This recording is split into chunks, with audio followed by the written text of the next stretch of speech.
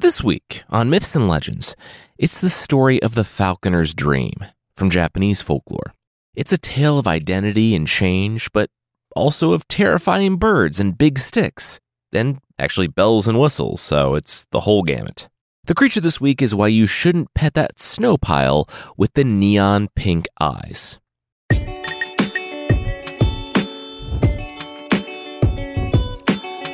This is Myths and Legends, episode 301, After Sundown.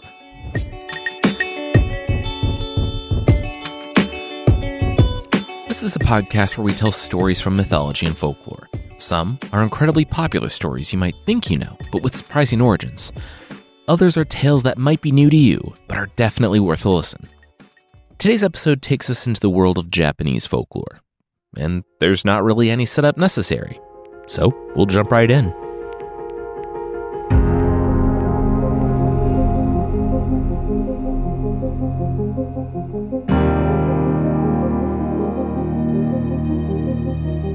To the west of the capital, in the distance, where houses shrink and formalities decline, there's a patch of land where the ground lays flat and grasses sway in wild plumes. It's called the Saga Moor, and it's the only home I have ever known. Here, I was an orphan. I became a husband, a father 3 times over, and yet always, I am the falconer. It is who I am. It is how I have survived. I know each of my hawks and have trained them since they were chicks. They are impartial to the prize, as harsh as the wind delivering chills from the north. It takes many kills to keep them fed, but through them, and with them and for them, I remain here on Saga Moor. Here, though my sons are now men, though they tower above their mother, their hair tied high in a knot, they have caught up to me. Only I, too, have moved. And with age comes lighter sleep. So light, I can feel my dreams pressing down on me, like a heap of stone from the mountains. I lay down, and I am awake. And then, I am not. In the dreams that visit me often, there's a hole in the center of Saga Moor. In my dreams, it's a place my whole family belongs. Spring arrives and draws me into the early light. We will forage this day, as we always do, gathering sun and sustenance, each of us blazing our own trail to maximize yield. I go left, further and further from home. We cast a wide net like seeds, scattered on the currents of the air. We have waited all winter for this moment, and freedom is here. But here, the dream strays from the others. It's different. From the north, at the fringes of the woods past Uzumasa, comes the sound of voices. And I follow. Bells ring, faintly at first, then louder, growing as I begin to understand the sight unfolding. It's a band of horses, the strong and swift herd. Atop them, men in woven hats, furs with spots and streaks, long swords wrapped in the skin of a boar.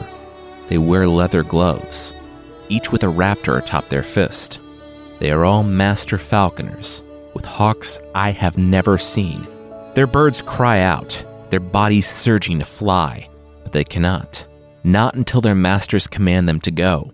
Until then, they must wait and fight their instincts boiling to the brim. Bells tied around their ankles jangle, voicing their anguish from within. A second row of figures emerges on foot, between the horses. In their hands, wooden poles, as long as my sons are tall.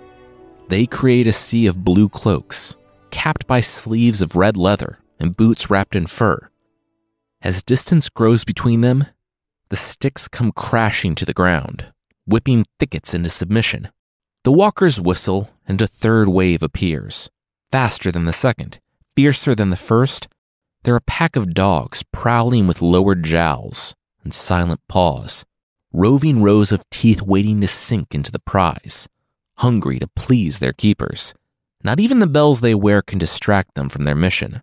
The clatter grows, weaving through the grasses on the moor.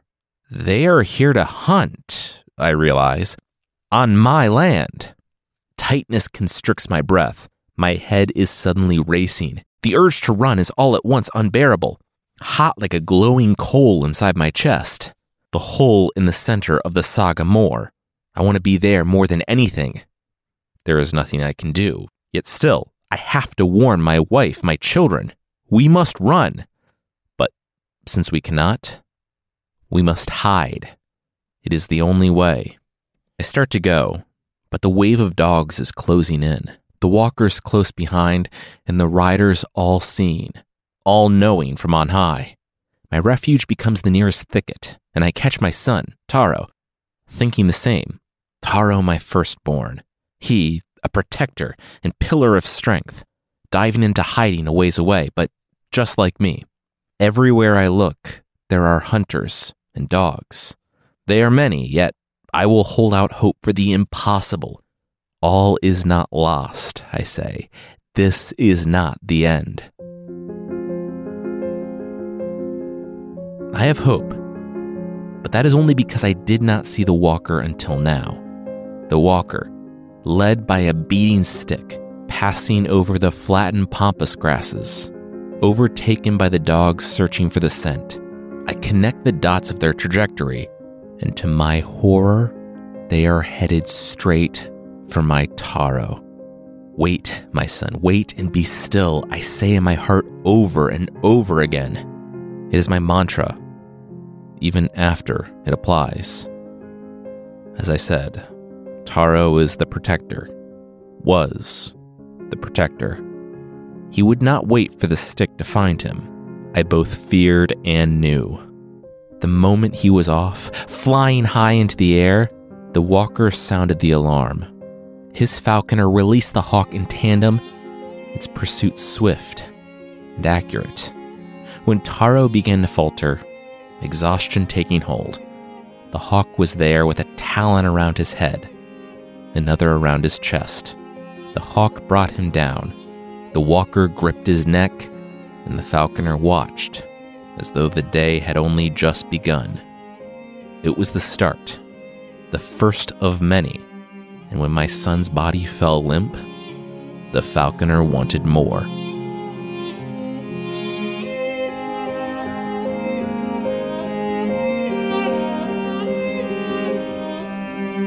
The dogs, who have yet to do their work, are not the first to move out.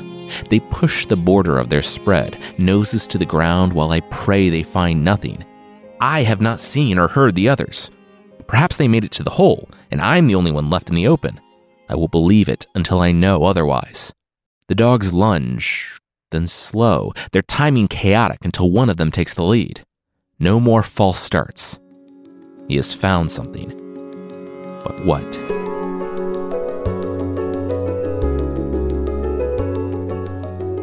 My body senses before sight confirms.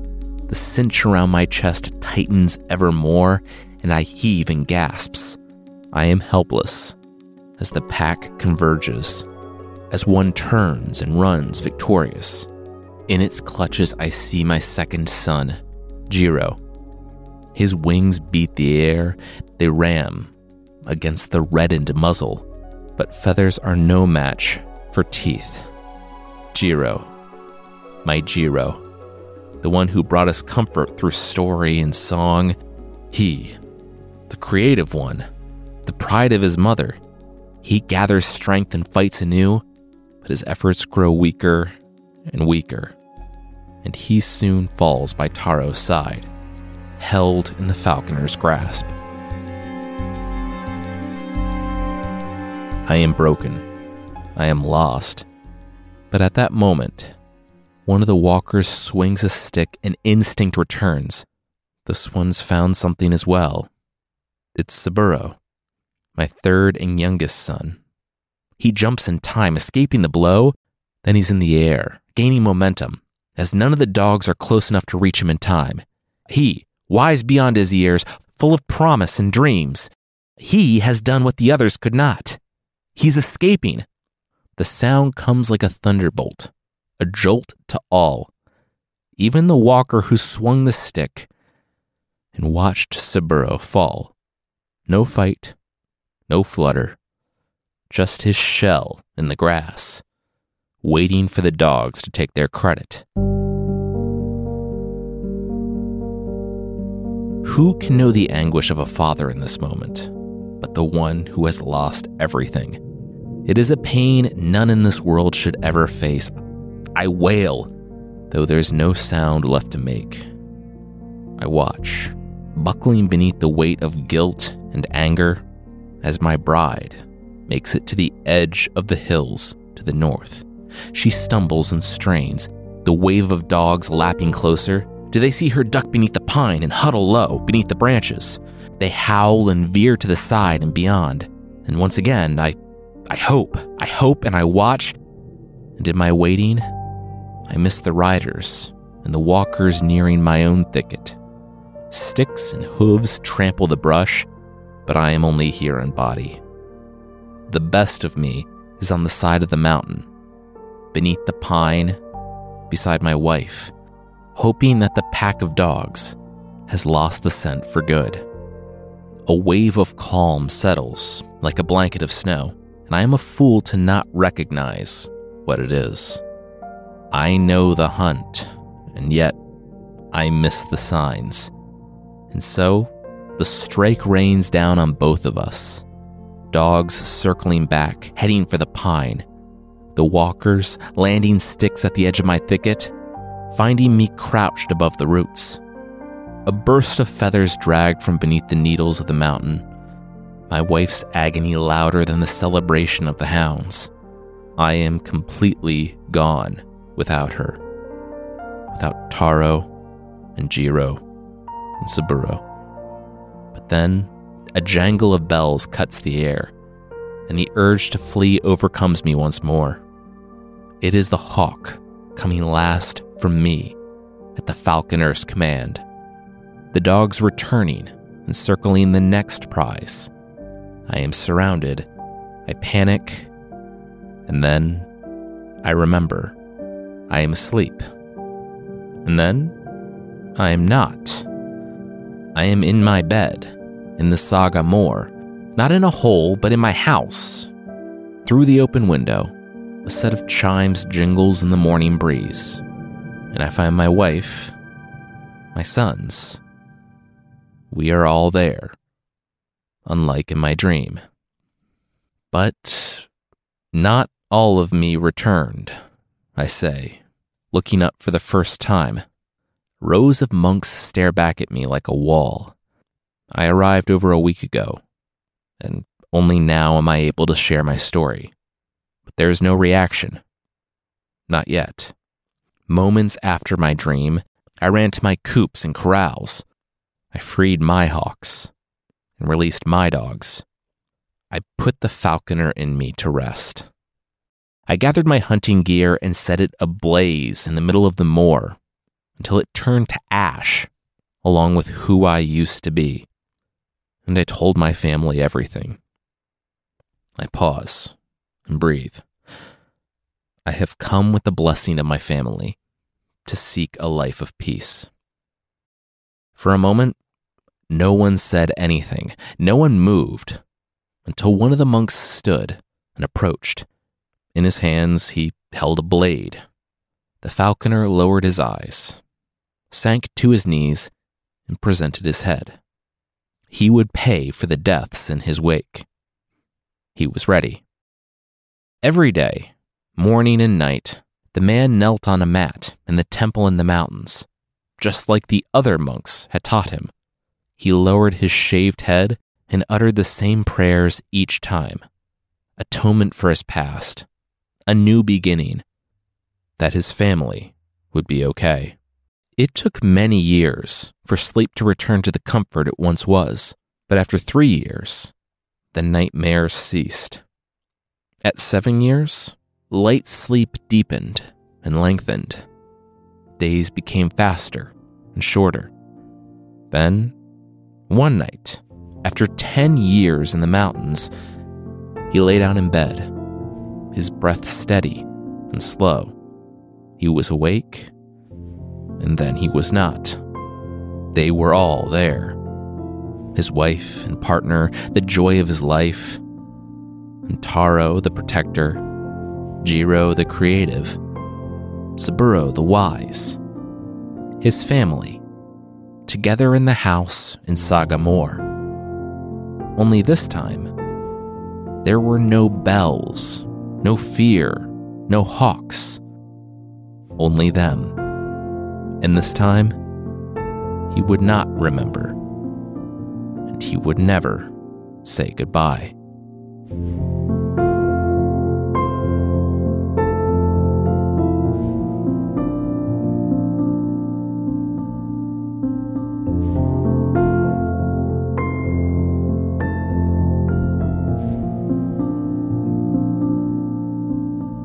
It's a shorter episode this week. It's our last episode of 2022. We wanted to end the year and start the new one with a story of change, family, and empathy. Next week, we're back to full episodes with the story I mentioned last week, the story from Jewish folklore with the epic witch dance party that saved the world.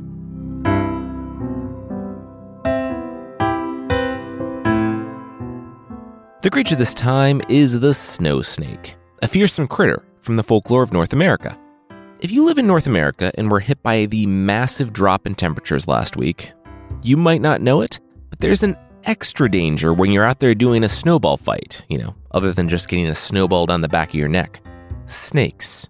Poisonous snakes. Snow snakes are white, which shouldn't be surprising because that's the color of snow, and they can move almost invisibly in the winter, save for their pink eyes. And if you're out there listening to this shoveling your driveway or something and just spotted two pink eyes looking at you from the snow and thought, hey, I should pet whatever that is. First, why?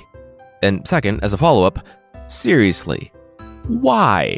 I'm assuming their teeth are long enough to get through most gloves because they do bite and they do kill. Traditional reports of the snow snake say it's extremely venomous. But reports last year do away with that boring, normal way that many snakes have to kill people and instead say that the snow snake will freeze your blood. And yes, last year, 2021, snow snakes are one of those cryptids that have benefited from the fun cesspool of misinformation that is social media. Follow us at Myths and Legends on Instagram because people were sharing reports of deaths resulting from snow snake bites. It got to the point that Reuters had to release a fact-check article saying that the often misspelled reports of creatures whose bites could freeze your blood was not real. They referenced an article on Snopes from 2014, which shows a picture that is 100% a rubber snake toy. The story of the snow snake has been written since 1910, where the actual first writer of this creature described it as something completely different. It wasn't a poisonous monster lurking in snowdrifts, but snakes that didn't make it underground for their yearly brumation, instead freezing atop the snow. Like Flanders filing his taxes on January 1st, lumberjacks looking to get a head start on work that was due in the spring would cut down trees and place them atop a whole line of snow snakes. The first thing the snakes would do when they thawed in the spring would be to go get a drink of water in the river, inadvertently carrying an 8-ton log, as you do, and drop it off for it to begin its long journey to the lumber mill. So yes, when it comes to snow snakes, don't believe those bogus social media posts with tons of misspellings who say they're real. Trust this random podcaster who says they're not. I mean, I admittedly, I do have the same amount of misspellings, but you can't see them because this is audio.